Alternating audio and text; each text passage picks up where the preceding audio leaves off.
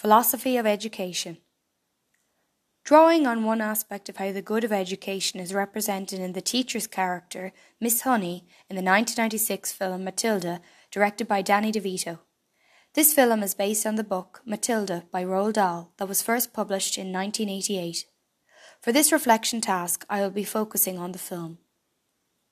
The film Matilda 1996 is about a young girl with above average intelligence for her age.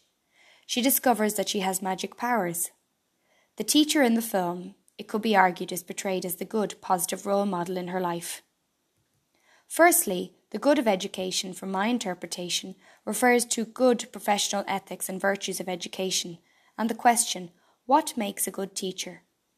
As Higgins points out, the good is the telos of an activity, or the reason we act.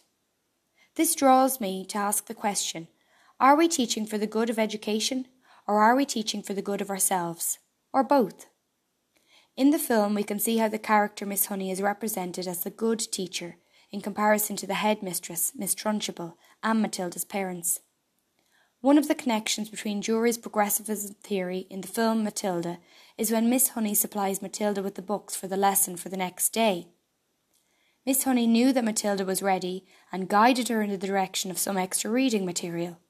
As Jury's theory says, the role of the teacher is to guide students. We can see how the good of education is represented here in Miss Honey's character and see the use of Jury's progressivism theory of philosophy in action. Are we teaching for the good of education, or are we teaching for the good of ourselves? Miss Honey, it could be suggested that because of her traumatic upbringing, she wanted to create a nice upbringing for her students, therefore recreating or reliving her own childhood in doing so. An example of this in the film is when Miss Honey invites Matilda back for tea. I cannot help but ask the question, is she doing it for the good of education or for herself? It is meant to be an act of caring and kindness, but is it overstepping the boundaries between student and teacher? As Higgins 2007 mentions, teaching may be the expression of a person's personal ambitions and motivations. He looks at this idea of the teacher portrayed as either the selfless saint or the selfish scoundrel. This begs us to ask the question, is this for the good of education? Does Miss Honey want to help Matilda for the good? Or is it Miss Honey demonstrating or seeing an element or a reflection of herself in Matilda? Miss Honey has, on the other hand, continued to work as a teacher, although the working conditions under her aunt are awful. She is not paid the correct wages, yet she continues teaching.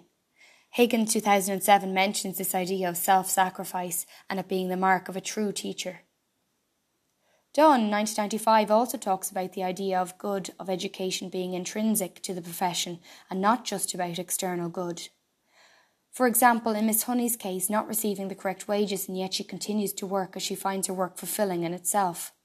This adds to this idea of the good of education and the idea of the teacher giving everything to the profession and not fulfilling their own needs as professionals. In this case, the need to be paid the correct wages. This shows or outlines Miss Honey's struggle between her professional life as a teacher and her personal life and how they are interconnected to each other.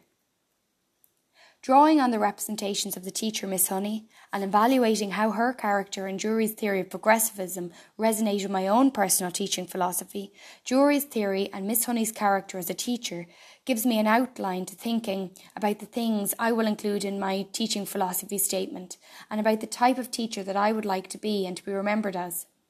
It has made me think about my own reasons for wanting to teach, the good of education in my own life, future role as a teacher, and the importance of having the correct balance between them. As Holmes 2003 mentions, what happens during your professional life will have an effect on your personal life, but it does not have to have a negative effect on your personal identity.